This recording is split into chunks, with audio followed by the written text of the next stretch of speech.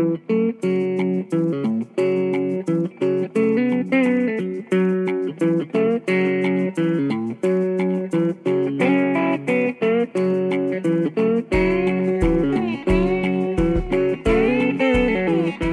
Andy Murphy, and this is the Toasted Sister podcast, radio about Native American food.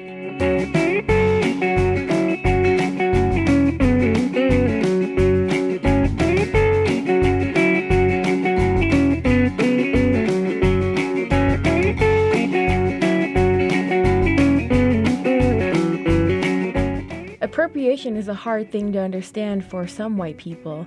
And it's unfortunate that they do it for the whole world to see because they have the privilege, power, and platforms to go big and rich with culture that isn't theirs in Hollywood, literature, fashion, music, and food. In this episode, I invited some Native chefs to voice their opinion.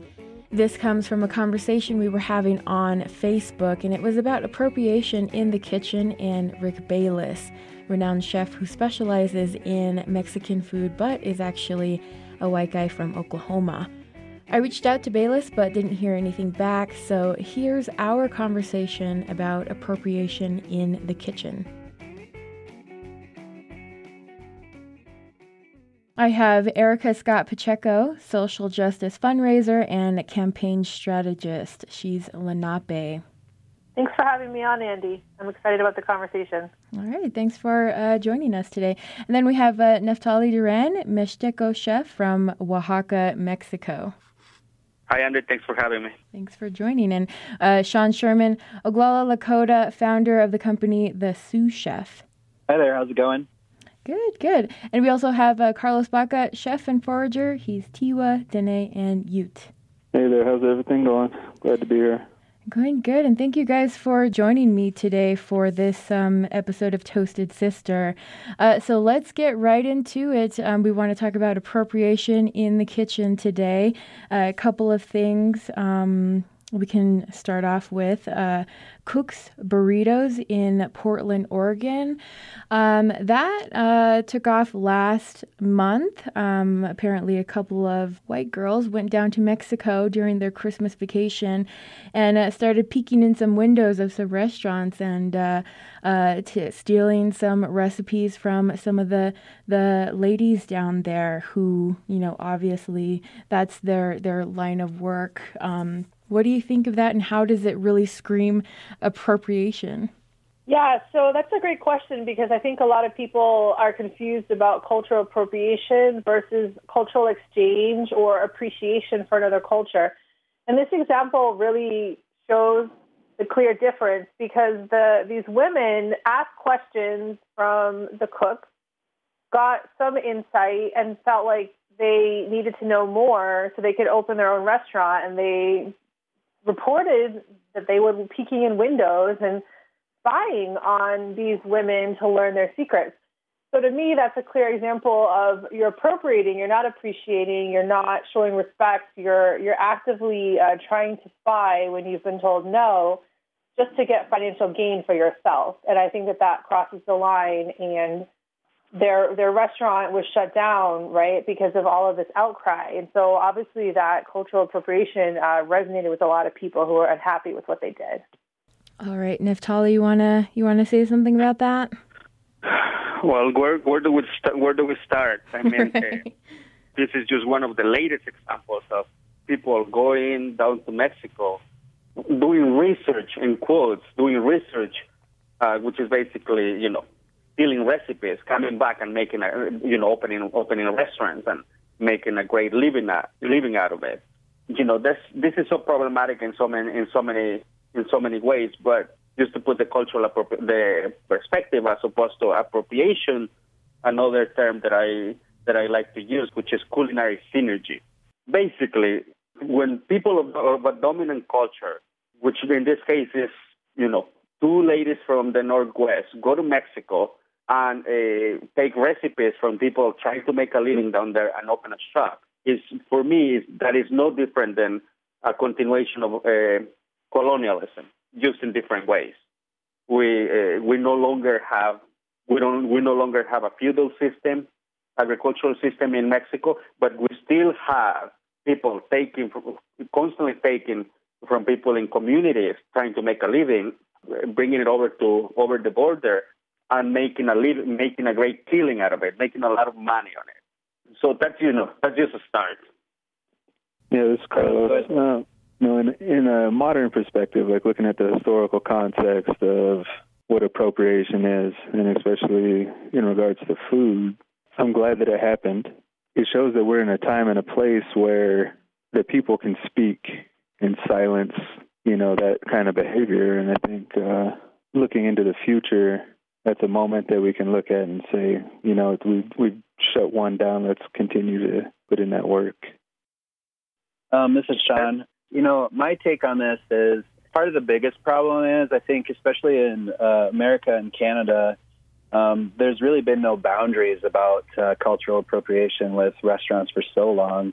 I mean, because we've all grown up, going to, non-Mexican owned Mexican restaurants that just serve a really watered down version of what, real, true Mexican regional food could be.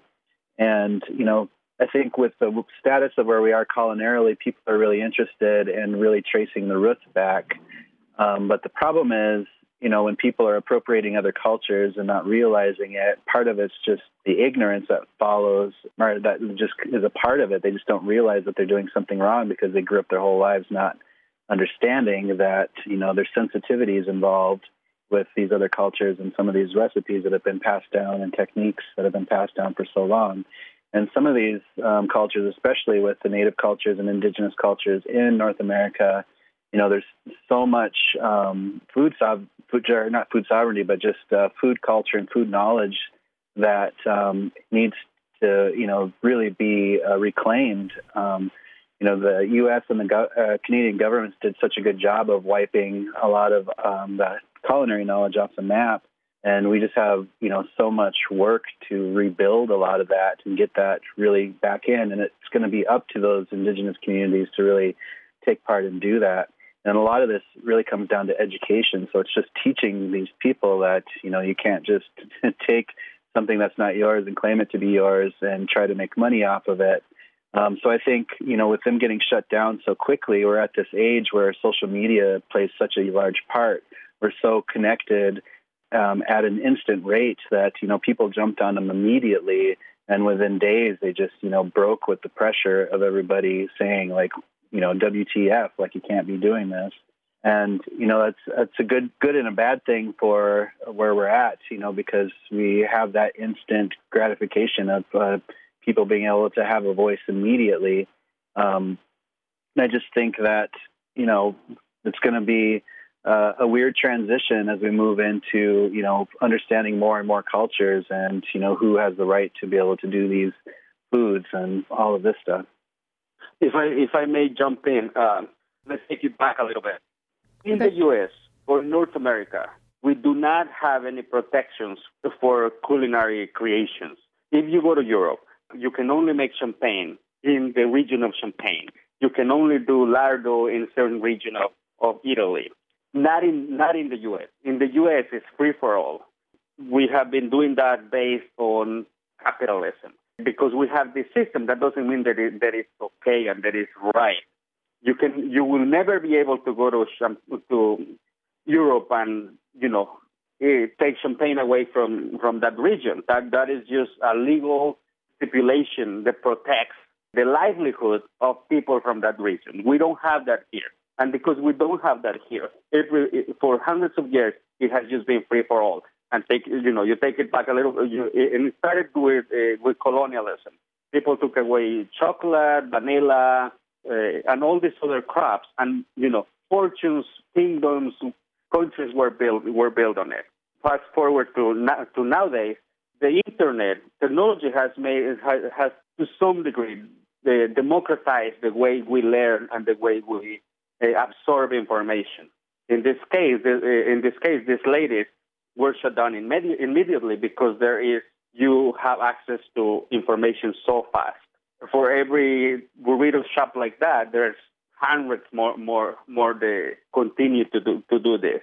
I would hope that at some point there would be some protections for people, not only to preserve their culture, to start with, was almost eradicated as cultural genocide. But I hope that at some point there's a conversation about protecting culture, including culinary culture. That is one of the most important things to protect. As Michael Tweedy says, the two last things to go are your food and your language. And this is why this is so important. Because in my region, the Mixteco region of Oaxaca, the Spanish came in 1520. We've been resisting ever since. And I see me speaking up about these issues as just a continuation of that resistance. And I'm going to tell you why. It's because of culinary appropriation, cultural appropriation, or economic policies. The people like me cannot make a living down there anymore. We have to come north. We can do a whole another podcast on that. But that's just, a snapshot of why this issue is so important. All right. And two guys who weren't shut down as fast or have never been shut down, very successful. Rick Bayless, he created Frontera, a series of Frontera restaurants across the country, or California, Chicago area, I think. What do you guys think about his success? I mean, he is considered, expert in Mexican food. I mean, he was even invited to the White House to cook for the Mexican president. What do you guys have to say about that kind of appropriation, where it's just, maybe even unquestioned, unfazed? Well, first of all, maybe we can go back a little bit. Erica, do you want to take a stab at why this lady was shut down and this guy? Yeah, sure. I'll speak for all the women. Thanks. I mean, I think obviously we can look at gender coming into this, where we already know white women earn 73 cents on the dollar. When you look at women of color learning even less compared to men of color, and drastically less compared to white men, and Latino women, Native women earning something like 50 or 60 cents on the dollar.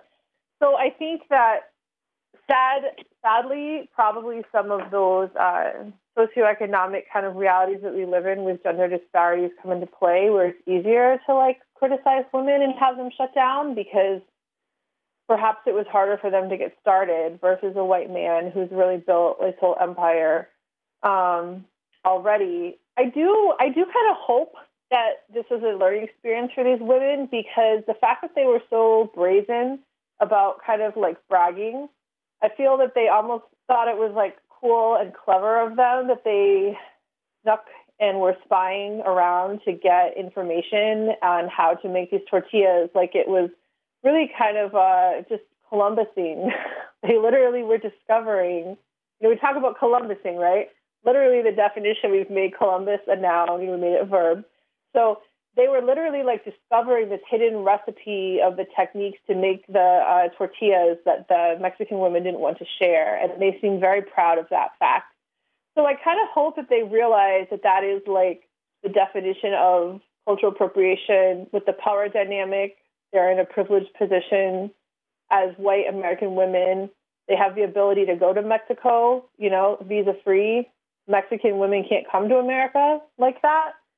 So I do kind of hope maybe it was an eye-opener for them, and I hope it was a learning experience. But I also like to try to assume goodwill and good intent towards people, and often have to kind of play the educator role just in something that seems so basic to us as Native people.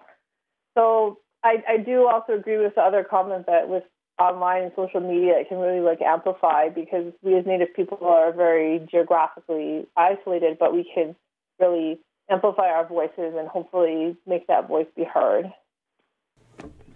All right. Thanks for that. But what about if it was two women of color who did the same thing? What if it was two Black women who went over to Mexico, or two Navajo women?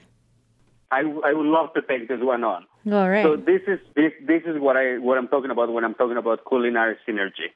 If a sister from Navajo Nation goes to Mexico, most likely just because of our backgrounds, someone from Navajo Nation per se is gonna go to Mexico and is gonna behave in a different way and try to learn, genuinely learn. I would hope.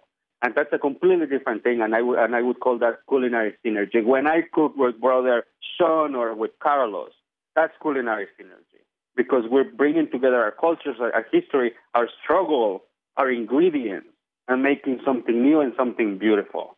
Whether it's rabbit tamales with Sean in Minneapolis or venison tacos, chola salad, that's different. That's completely different, and that doesn't apply. When people of color or oppressed cultures come together and make something beautiful, culinarily, that's a completely different experience. That's a completely different subject. I'm gonna give you some examples of recent historical dishes that have happened in the U.S. When Roy Choi, Korean American chef, that grew up in Los Angeles, starts making Korean tacos, he grew up in the hood. And not only did he grow up in the hood, a lot of his time in kitchens were spent with Mexican cooks. People from Mexico, from over the border, would take him down to Mexico and would share with him how to make birria, how to make a goat stew. That's a completely different experience than someone else. I would call that culinary synergy. In my point of view, that's okay, because this is how culture advances. This is how culture evolves. But that's not the same when a dominant culture takes something away. When someone from the dominant culture goes to Mexico, like Mr. Bayless, that has been going to Oaxaca for decades, has made a killing. And I don't know the guy. I'll probably meet him at some point.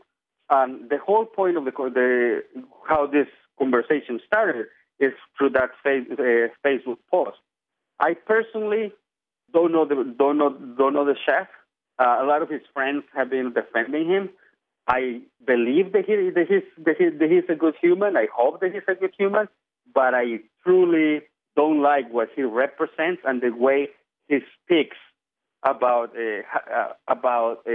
what he does. The fact that it's been now close to a decade, and he's been going back on, and he hasn't been able to learn and recognize that he is a white privileged person. That tells me a lot about this person. It's well documented that he got into it years ago with Jonathan Gold from the LA Times, who is an excellent writer, and Gustavo Arellano, who writes a column called Ask a Mexican. It's all well documented that at some point he said something, and it's been years, so don't quote me on this, but at some point he said that he was bringing authentic Mexican food to Los Angeles. And that's not only, that is so problematic in so many levels. Mexican food to Los Angeles, where is one of the largest Mexican American diasporas in the world. And that was years ago. Recently, on this podcast, the Sportful, he said things like, people that criticize me are just racist. So this person really doesn't understand that there is no such thing as reverse racism. He just doesn't get it. And another thing that he said, I never thought about my privilege. Of course you didn't, because you never had to. That's how privileged you are. You never had to think about it. When it comes to Oaxacan cuisine or gastronomy, I agree with Sean and I agree with Erica that we have to believe that people are good humans and we have to educate at the same time. For how long? It's been hundreds of years, and clearly being gentle, being the gentle Indians, is not working. So at what point do we have to speak up? At what point is my responsibility to voice my opinion? Because I have a voice. I'm privileged enough, even as a Mexican migrant, to have a voice. So it's my responsibility. I feel that it's my responsibility to speak up, not only for myself, not only for my culture and the cuisine that I represent, but more importantly for the thousands of people that are cooking in kitchens and do not have a voice. So, this is just so problematic at so many levels. Going back to this, to Chef Bayless, the reality is that he's made a living, fame, and fortune on Mexican food. And one of the things that he will say is, well, I'm translating Mexican food to the American palate. Well, since when we needed that? When the diets around the world are based on indigenous ingredients from the Americas, corn, beans, chilies, tomatoes. Just think about all these cuisines. They have all these ingredients. What would they be without those ingredients? It's not like they need exposure. It's just like we never had a voice. We never had a say on where our ingredients went because of capitalism and before that colonialism. At what point enough is enough? And I've taken a cue from two people out there in the public domain. One of them is Eric Wang, who's a Taiwanese American, who has been very outspoken about Chinese food and about he's just been very spoken about many different issues. The other person is Michael Tweedy, who's a black Jewish Southern chef that goes to many different places and lectures about the slave experience and about how Southern food is black food. All of those things have brought me to the point where either who has a voice, who has the responsibility to speak up when it comes to food from Oaxaca. Sadly, many of us don't have access to media. How many of us, just on this call, have been invited to CNN, or how many of us have been invited to the White House? We don't, because we don't have a say on our food, and that has to stop. All right, Sean, Karlos, you guys want to jump in? Yeah, this is Karlos. I'll jump in. Just for further context for the listeners, what started this conversation was Rick Bayless's response to NPR calling him out about appropriation. Within the first paragraph, you see exactly where the level of privilege comes from. He states that over the years, he's had a few people with Hispanic-sounding last names call him out for stuff. And in that statement right there, left me with a bad taste in my mouth instantaneously. I'm sitting there thinking to myself, yeah, so let's discredit the people who hold cultural right and cultural heritage to this food. Let's go ahead and just put them on the sideline and let them know that I'm so far ahead of that I don't have to justify myself. Right? And he gave a very lengthy argument, for his case, to which, we've been in a conversation on Facebook for 4 days now, and it's an ever-going thread. And like Neftalí said, we have, personal friends of his that dine in his home and eat with him on this thread that, have given their perspective of him and, have said, he's a decent human being, that he doesn't feel, I guess, that he needs to do anything more than put the food out there, we go to that white savior concept. And I think that Neftalí is, opened the door of conversation to him. We all have, invited him to the table to, say what's the remedy for this, help be part of the solution, right? Like if you've seen the effect and the conversation that it's created through your actions and you take inaction, you're basically, putting up the middle finger to the indigenous cultures in the Americas when you're sitting there representing the exact opposite, saying that, you're bringing it out here to the forefront. And, Erica and I were in a conversation earlier with a gentleman from New York City at length about the capitalist ventures, and, he's saying we need to go to Congress to work on changing these rules because capitalism is the be-all, end-all. And I'm saying, but what about humanity, right? What about having to would be the word for it. So, I mean, having acceptance and dealing with the consequences of those actions on a human level, you know, like where do we sit with that? And, you know, for myself, I believe that until, you know, people like Rick Bayless and Francis Ford Coppola and these people actually have to come to the table and sit with us face to face and actually, you know, have these conversations, I'm not quite sure where we're going to get with this, you know, but I think that, you know, the door is opening, you know, with social media, like we were talking already earlier, and the indigenous voices of the Americas finally coming to the forefront, that it's time, and I think it'll happen sooner than later. All right, Sean, did you want to add anything about Rick Bayless? Yeah, you know, I think, you know, my biggest problem with what Rick Bayless's vision is, it's obviously, you know, all out for himself. He's just building his own business and his own brand and his own name. And he found a niche that works for himself, but unfortunately, you know, it's appropriating another culture, so it's not very cool. And, you know, I've been to some of his restaurants, like in Chicago and stuff like that, and you know, we have these kind of restaurants all across the country. And, you know, there's just so much better that we can do. And I think we are getting there. And I think with having a platform to have voices, that we are starting to create social change and thought, which is going to be very important for all of us.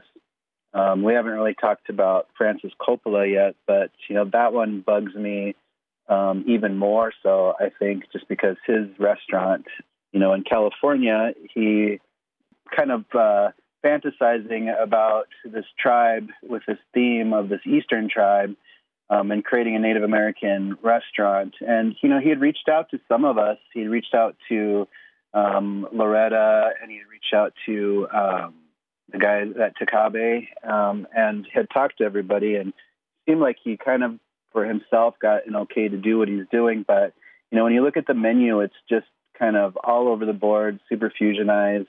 And, you know, in his own way, he thinks he's educating people about Native American culture and food, but he's treating it like it's a thing of the past. And, you know, if he was doing it right, he would be celebrating the Native cultural history of the area in California that he's in, and buying ingredients from the local tribes there and helping them economically and hiring chefs, you know, to train and celebrate those foods, because California has such amazing history, as does everywhere.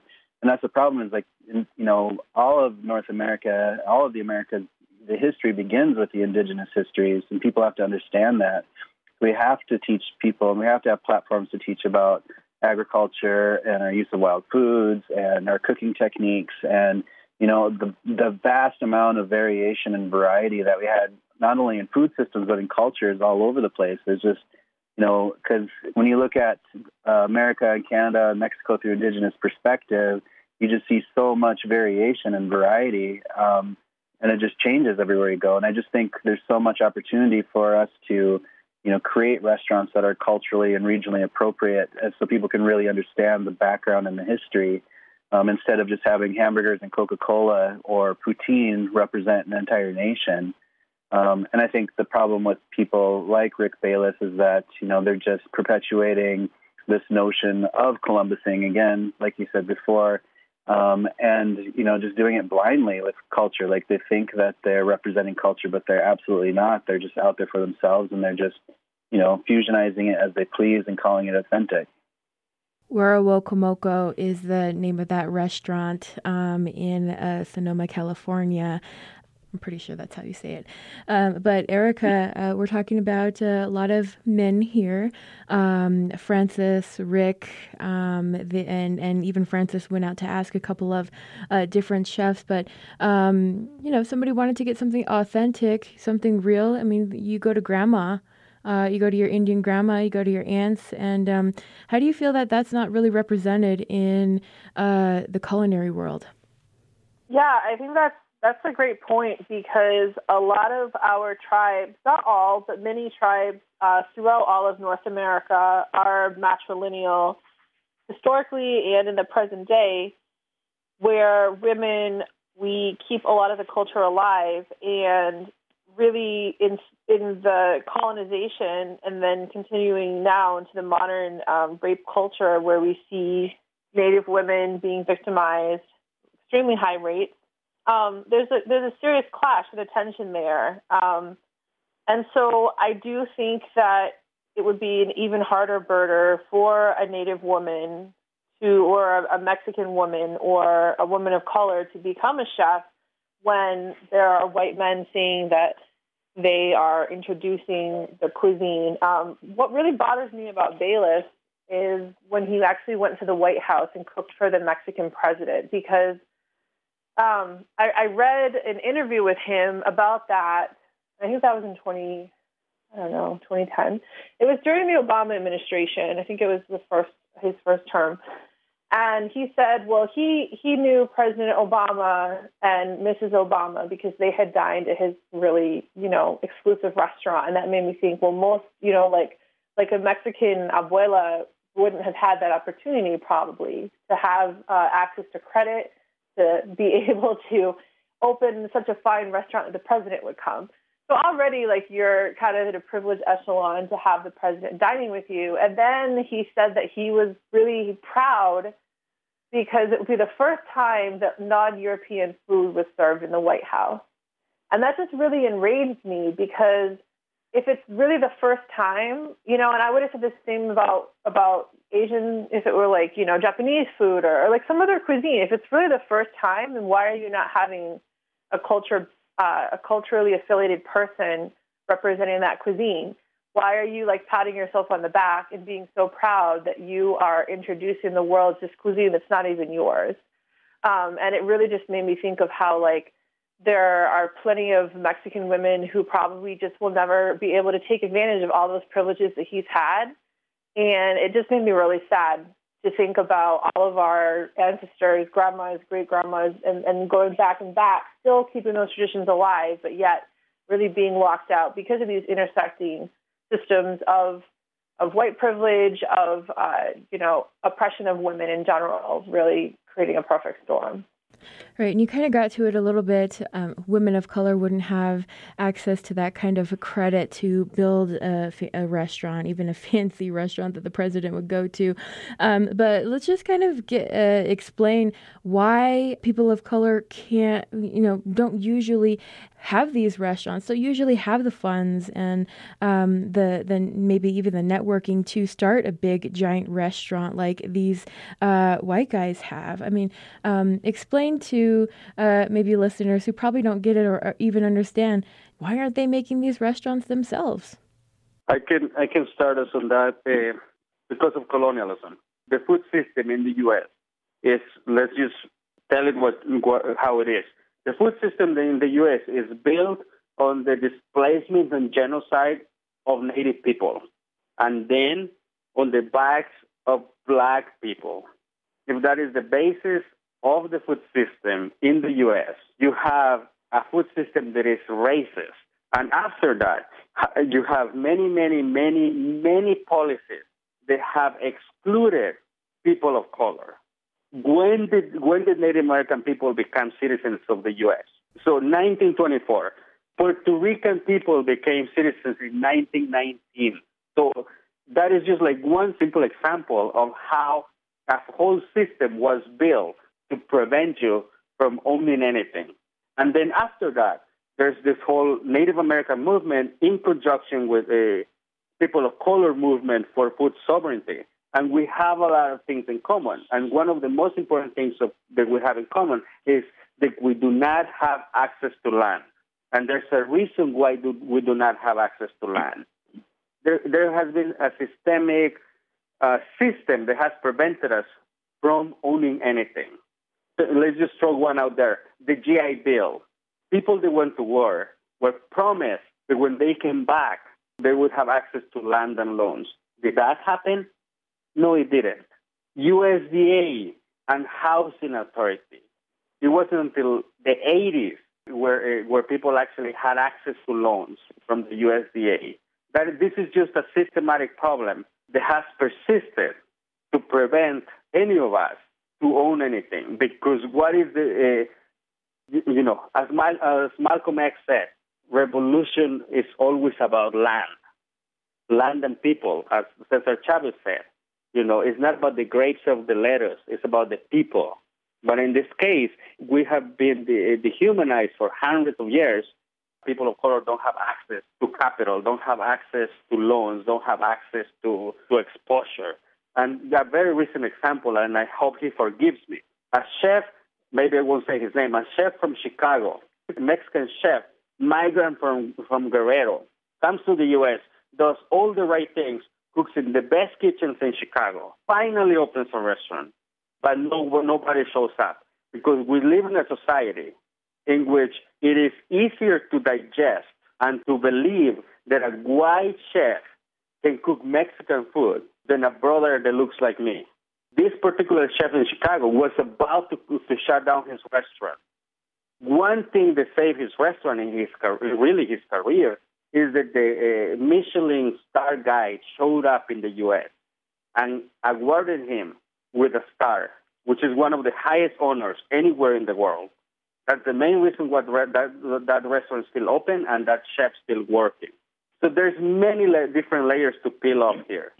In the New York Times, which is one of the most important papers to review food, to talk about food, it wasn't until the late 80s, really late 80s, and it took, and I believe that it was a writer called Ruth Rachel. She was the first person to talk about Japanese food and give a rating to anything else that wasn't Eurocentric. So you get the idea of how this system really doesn't work for someone that looks like me or someone that looks like Karlos or Sean. And this is systematic. So the conversation on Facebook, I was telling this other chef, I'm not mad at your friend. I'm upset about what he represents and the system that he represents that has prevented many, many talented chefs to be the face of Mexican food or indigenous food or Salvadorian food or Peruvian food, you name it. I'll stop there. I wanted to jump in real quick, too, because I think, what Neftalí is saying is it goes to intent, right? So if for over a decade people have come out with strong criticisms of Chef Bayless and he ignores it or he says it's some form of reverse racism, you're intentionally causing harm, in my opinion, at that point. In contrast with the two white women from Portland, I like to think maybe they were just super naive and didn't get it, and then they got it, and they shut down. And he kind of doesn't want to hear it. And then when you turn it around and try to say that you're being a victim of racism because you don't happen to be Mexican, I mean, that's just preposterous. It shows that you're not trying to engage in dialogue, and really you're just shutting the conversation down instead of opening it up. And so, in my opinion, it does become harmful at that point on your behalf. Right. Sean, did you want to jump in on why it's difficult or hard for Native Americans to sort of jump into this game and have their own restaurant? I know the Sioux chef, I've watched it become this really successful thing, and the GoFundMe account just is funding a future restaurant. But, 15 years ago, 20 years ago, could you just start a restaurant? I think it's extremely difficult. Growing up on my reservation in Pine Ridge in the 70s and early 80s, we didn't even have restaurants on the reservation at all. We had, very few businesses on top of that. So, an extremely high rate of unemployment because of no work and a very low, yearly wage. And that really hasn't changed that much, in 30 years, even 40 years. And I think a lot of indigenous communities have gone through a mass amount of poverty and oppression, and some of them are reeling out of it. Some of them are kind of staying in it. That's just part of the recovery process for a lot of us to really look back at, the really strong messages and knowledge and education that we have from our ancestors and figure out a way to pull that into the modern times today to really be impactful. And I think food is really at the center of it. So, for us, like, we're getting ready to open up our first restaurant, but we're trying to make it more than that because we're not out for the profits. We're out for, making a change and doing something different. So, we created a nonprofit, that's really going to drive the restaurant. And it's all about having a platform to deliver education and to showcase, these foods that are very regional to our area. And we hope to be able to work with different people around the country to eventually, open up other training centers and smaller areas that get directly out into the tribal regions, that people can have a small food business that is uniquely theirs because it, will reflect their culture, their history, their past, their foods, their region. And we see, this path of being able to do that, but it's going to take time, and it's taking a long time because, for somebody like me growing up with absolutely no money from a broken family, with lots of addiction issues and, just unhealthiness and food issues too, just like not even knowing what healthy food was growing up because of growing up on commodity foods and things like that, to becoming a chef and having these opportunities and having these doors open and being able to, work with a lot of young Native chefs and who grew up in the exact same situation and give us all a unique chance and opportunity to grow and move forward. I think that right now it's just the time is changing and we have these opportunities, and a lot of us who are developing these voices are being able to play an important part as role models for the future generations of things that they can accomplish. And I think with us opening up doors, that, there's going to be hopefully more and more, regional food businesses and chefs coming out to really reclaim what is their cultural food of their particular regions and showcase to the world, like this is really the way it should be done, because this is the way it's been done in this region for thousands of years. Because, like I said before, the indigenous culture, indigenous history is the first thing you need to really understand if you want to understand the food of America. Of both Americas, and there's just so much to showcase out there. So I think all of us in this conversation can, see, the potential and the movement that's been bubbling and swelling, and I think it's only going to grow from here. All right, Karlos? There's so many levels of things to touch on in this conversation, it's a systemic issue, right? Like Neftalí was saying, everybody in this conversation is saying, but, the ladies in Portland, they got shut down. There's another group that we're not talking about, which was the Herb Farm up in Washington, who last month also decided to do a tasting menu that was called Taste of Totems, showcasing indigenous foods of the past. And in their promotion of it, they said they were resurrecting indigenous food, to which I got online with their site and said, did we all die off and stop eating? Or what's going on here, And their immediate recourse was to delete my comment. But because of that, I reached out to our network. Well, you didn't call us over. Huh? Oh, well, you didn't call us over because apparently we do really well together. Yeah, well, so there was, tons of academia involved in this conversation and a couple of indigenous chefs, and we really took it to them hard. And we said, who did you work with, right? Like, what indigenous chefs, what tribes did you work with? When you were out harvesting, who did you get the traditions from?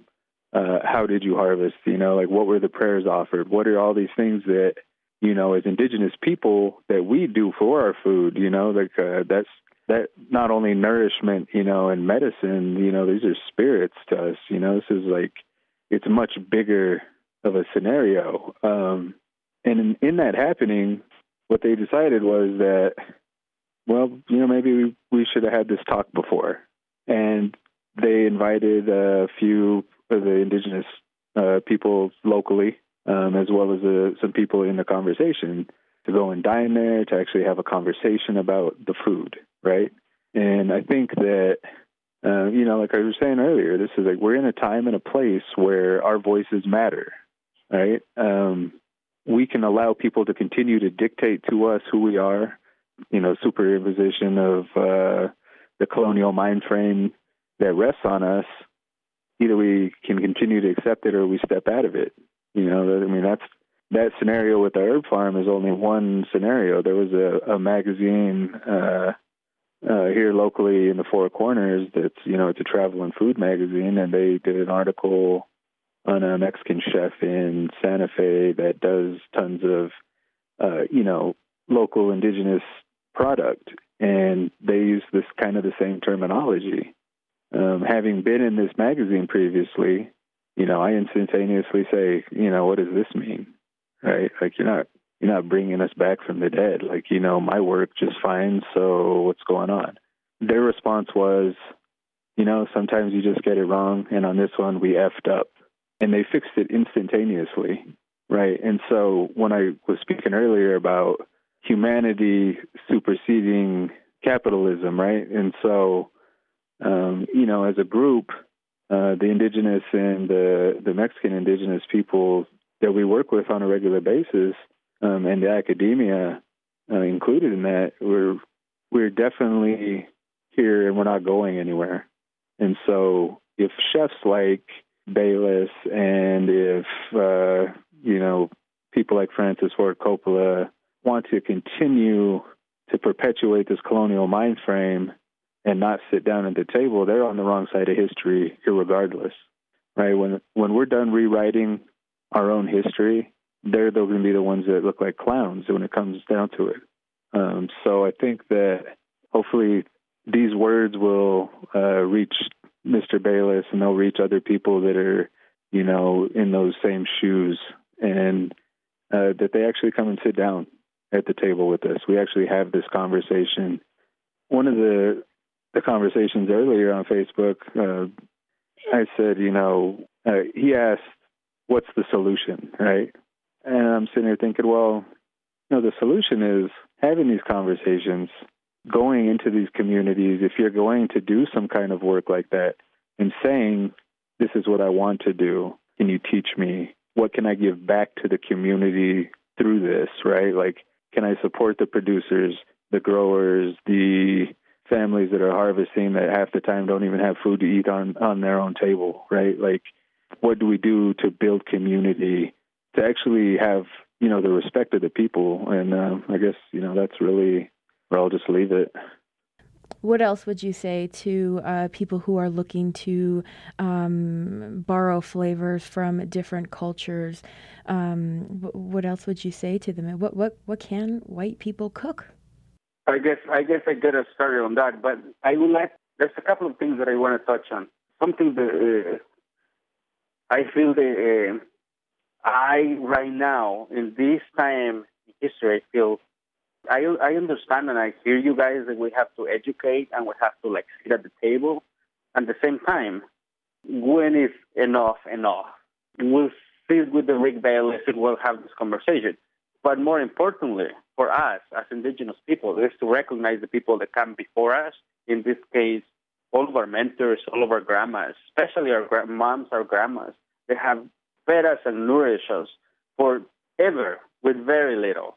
Getting back to Erica's conversation, all the people, all the ladies out there, all the sisters cooking delicious, amazing food, they will never get in their recognition. I would welcome the opportunity to sit with Rick Bayless or whoever else and have this conversation. But the most important thing that I'm thinking about is the youngsters that will listen to this podcast, the people that we all mentor. I'm thinking about my son. I want my son to grow up in a world where he doesn't have to look north, when he doesn't have to wish that he was white to be successful. This is where we do this. This is why this is so important. All of us together, I think that right now, not only the Native, as I said before, not only the Native American food sovereignty movement, but also our Black brothers and sisters and all the POC that are doing amazing work. We all have to be on the same page, and we all have to collaborate and break barriers and sit down and break tortilla together. because at the end of the day, one of the most important things that we can do is we can start dismantling a system of oppression. And I already forgot your question. Sorry, Andy. All right, no, that's fine. No, I was talking about what can white people cook? Is white food just flavorless, and that's why they're trying to, go to Mexico and steal all kinds of recipes? I mean, what can white people cook without getting, on our show and in our conversations about appropriation? Well, this is actually a really simple question, and I'm going to tell you something. Okay. I've been collaborating with a big restaurant group in New York City. Some of the best chefs, young chefs in the world, come out of this restaurant group. But they reached out to me years ago saying, like, we want to send our kids to our young chefs to Mexico to learn. That's a completely different approach than saying we're gonna go home to Mexico and steal, or we're gonna go home to Oaxaca and see what we can grab. That's a completely different experience. When someone reaches out to me, and at this point, there's many people through this restaurant group that have gone to Oaxaca and have learned, and their menus reflect that. Their menus reflect a hint of Oaxaca, even if it's main American fare right now. But that's a completely different approach in a way that for me, and I'm only speaking for myself as a cook from Oaxaca, that's a completely different approach than someone that goes and just gets the recipes and comes and open a restaurant, because we're having a conversation. We are engaging chef to chef, cook to cook, human to human, and we're understanding each other. And food is one of the most beautiful languages that we all understand, regardless of our background, regardless of race, regardless of class. When that happens, when a cook from New York City has reached out to me and goes to Oaxaca, I want to make sure that he goes and visits Abigail Mendoza, who is one of the most important Oaxacan cooks in history. She's been recognized by everyone, including UNESCO, as one of the most important indigenous cooks ever. But do you know her name? No. There you go. So when someone reaches out to me and says, like, I'm going to go to Oaxaca, where should I go? And I said, go and learn, go and watch, go and observe, go and listen to Abigail Mendoza and learn something. And that chef comes back and puts on a menu something, just one dish that comes to mind right now. It was one of the most delicious dishes I've ever had. When it puts on the menu carrots, they're caramelized in chile ancho. That is not appropriating. That is learning flavors of Oaxaca, using New York ingredients and putting it on a plate. And that's a beautiful thing. And I can get behind that every day. All right. Karlos, Sean, you want to add to any of that? Or Erica? Yeah, I'll hop in there. Much like, what Neftalí just said, and things I've discussed with my peers, is that my object is to make food that people in my community have a connection, a history to, and that they taste it, they want to take it home. They want to come to me and say, how did you do that? How can I, remake this at home and recreate this for my family? And I have had white chefs in this industry do that with me. And I really don't have a problem with doing that as long as they learn the tradition behind it, as long as they know the story and the historical context behind what I'm providing and what the mission statement behind it is, right? And what our goals are for our indigenous communities with food sovereignty. So, much like Neftalí said, if it's done right and we're not looking at the capitalist colonial mind frame taking, then I definitely am always open and willing to work with, whoever. All right. Sean or Erica, did you want to add on to that, or maybe introduce another quick topic? In terms of like what white people can cook, I just think if you're having to sneak around and steal from people, whether there's copyright protection or not, because that was a point that one of Chef Bayless's friends, who's also a chef, brought up. I mean, that's just kind of silly. Like, if you're trying to do cultural synergy, just make sure like you go straight to the authority. To me, that just seems like such an obvious thing. If I want to learn to cook, and I'm not a chef, right? But if I want to learn to cook food from a different culture, like I'm gonna want to go to the source and understand what I'm doing. And maybe that isn't obvious to everyone, but it seems kind of obvious to me. And then I wouldn't want to like hold myself out as an expert, because it would be like a privilege and an honor to get even, a part of that knowledge and be able to share it with my family as I'm cooking. So I definitely think that there are opportunities for synergy, and this is something that's been happening for like hundreds of years, right? Like potatoes are indigenous to the Americas. A lot of people don't know that, because you think like the Irish potato famine happened, and that was very huge tragedy in the history of the Irish people. They didn't even have potatoes originally. Tomatoes are also another product that are indigenous to the Americas, and lots of people think that they must be from Italy because the wide use of Italian food having pasta sauce and tomato sauce. So this is nothing new in terms of synergy, but we can't like ignore the history that history was like one of extraction, right? So colonialism was about extracting resources from the Americas, and like a very violent and dominating history. So there's always going to be this like cultural exchange, but now we really need to go about it the right way instead of going about it in a really exploitative and extractive way. Yeah, I agree completely. I mean, because food is something that, of course, we all have in common as humans. And I've been a chef for quite a long time, and I've been very curious about other cultures. But I would, take my time to research and never, ever claim to be better than the people where the food came from. So whether I'm studying Ethiopian or Japanese or Korean or even, European foods like German or French or whatever, I just want to appreciate like the truest sense of the foods. So taking the time to research those pieces. But, I think the biggest problem we have with the appropriation of food is coming from, the European cultures. So, even the best restaurant in the world with the Noma group, they walk a really fine line going to Australia or Mexico and, putting on, $800 per person dinners. And because it's perpetuating that thing of, European people coming in to showcase, what's cool, when the indigenous people have been doing that for centuries, thousands of years longer.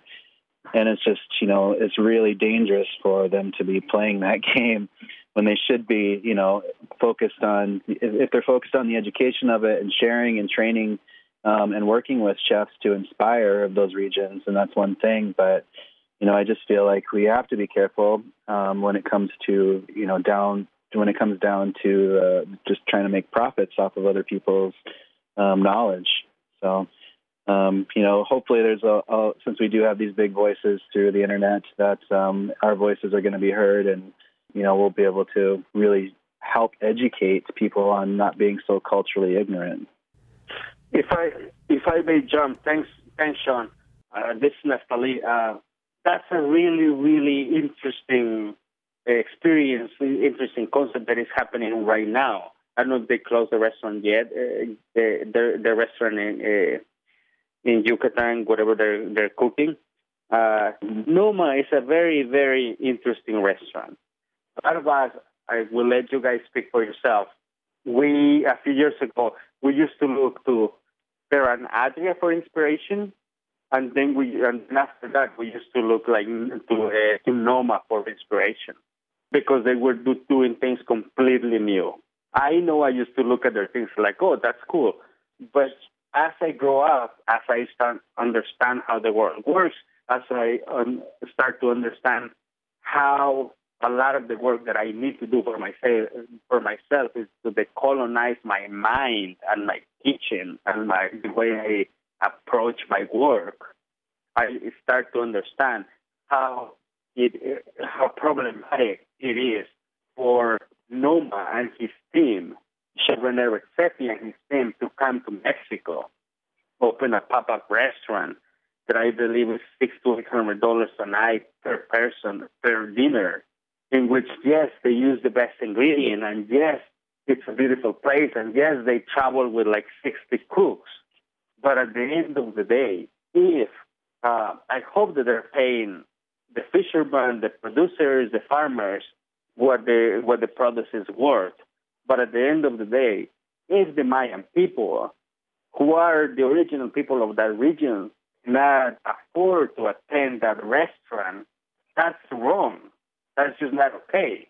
There's an imbalance of power in which people they have, and we're talking about a region in Mexico in which everything has been sold to the biggest bidder. So now we have this restaurant who's, you know, I know that I've been looking at their work and I enjoy their innovations. But at the end of the day, if my brothers and sisters from that region cannot attend any of their dinners because it's $600 and the living and what you get paid in Mexico right now per day is less than $7 a day. How is that advancing cultural engagement? It's not. Would you guys say Native American food has made its name in the country today? Or is that what you guys are doing right now? I've been traveling. This is Sean. Mm-hmm. Yeah, I've been traveling quite a bit around the U.S. and Canada and even Europe over the past couple of years since I started the Sioux Chef.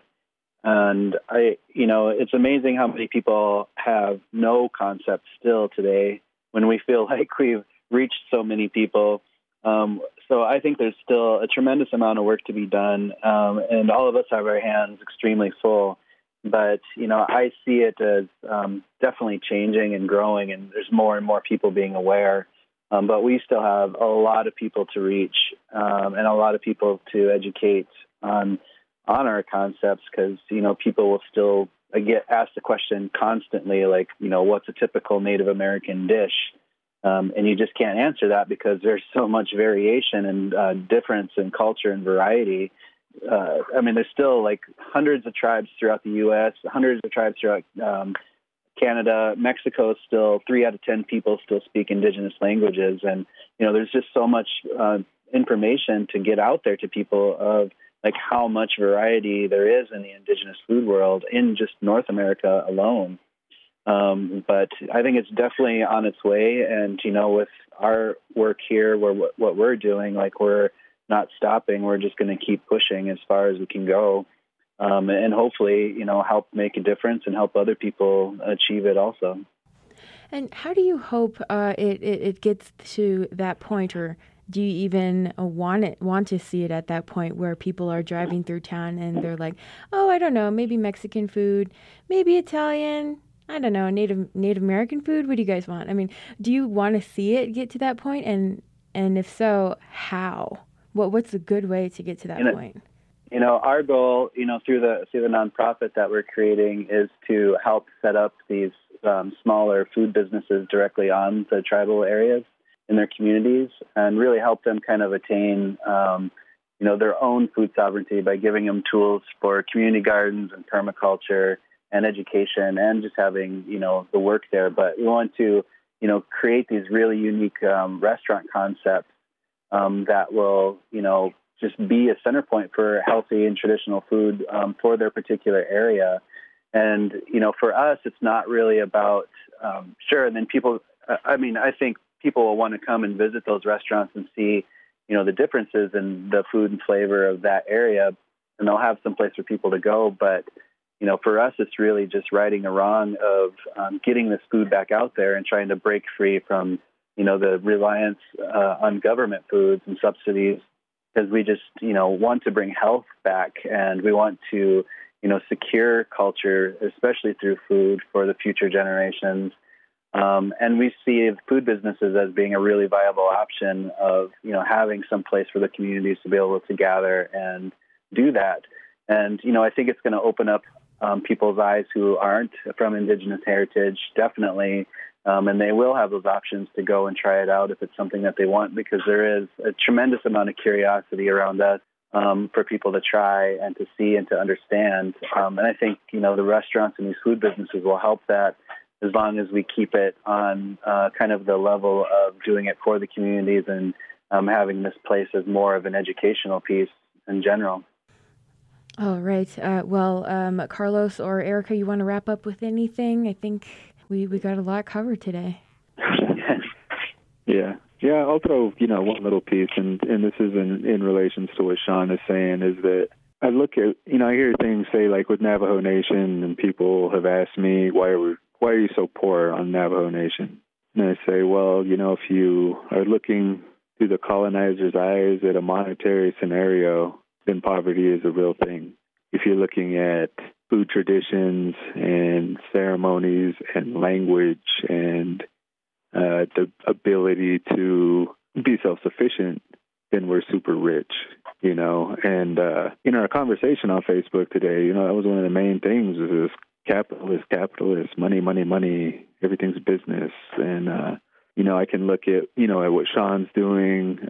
You can look at what Nephi Craig is doing with Cafe Gojo, which is along the same lines. It's the training center for the people.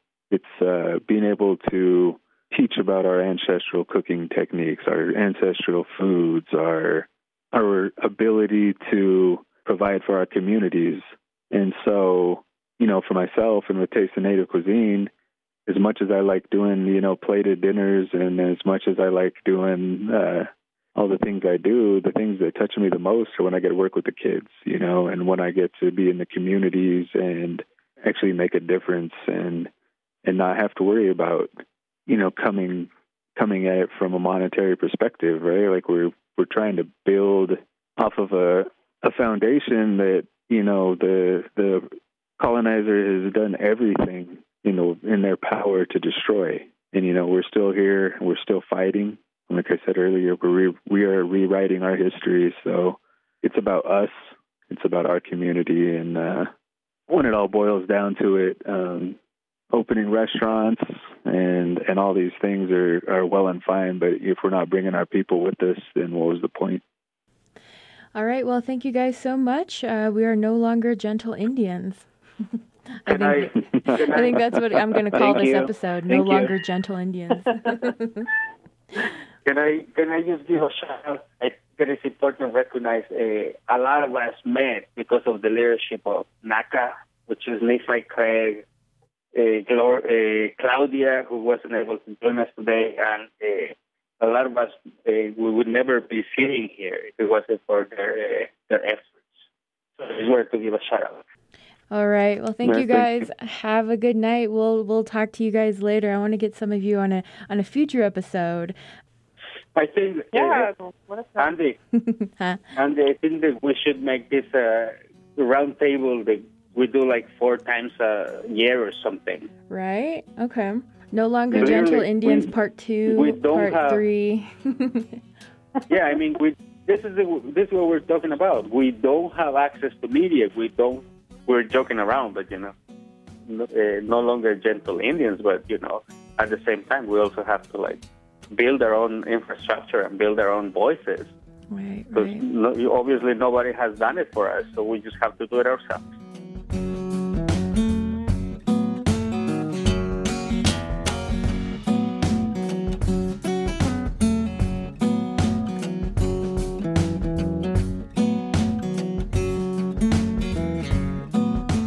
That was Erica Scott-Pacheco, social justice fundraiser and campaign strategist from the Lenape tribe, Neftalí Duran, Mixteco chef from Oaxaca, Mexico, Sean Sherman, Oglala Lakota chef and founder of the company, the Sioux Chef, and Karlos Baca, chef and forager. He's Tewa, Diné, and Ute. Thank you for listening to episode 12 of the Toasted Sister podcast. Please share it and spread the word that Toasted Sister is the only podcast around that focuses on Native food. You can subscribe on SoundCloud, iTunes, Podcast Addict, and Stitcher. Music was created for Toasted Sister by C.W. Ione. Check out his awesome blues music on his website, cwayon.com. That's cwayon.com.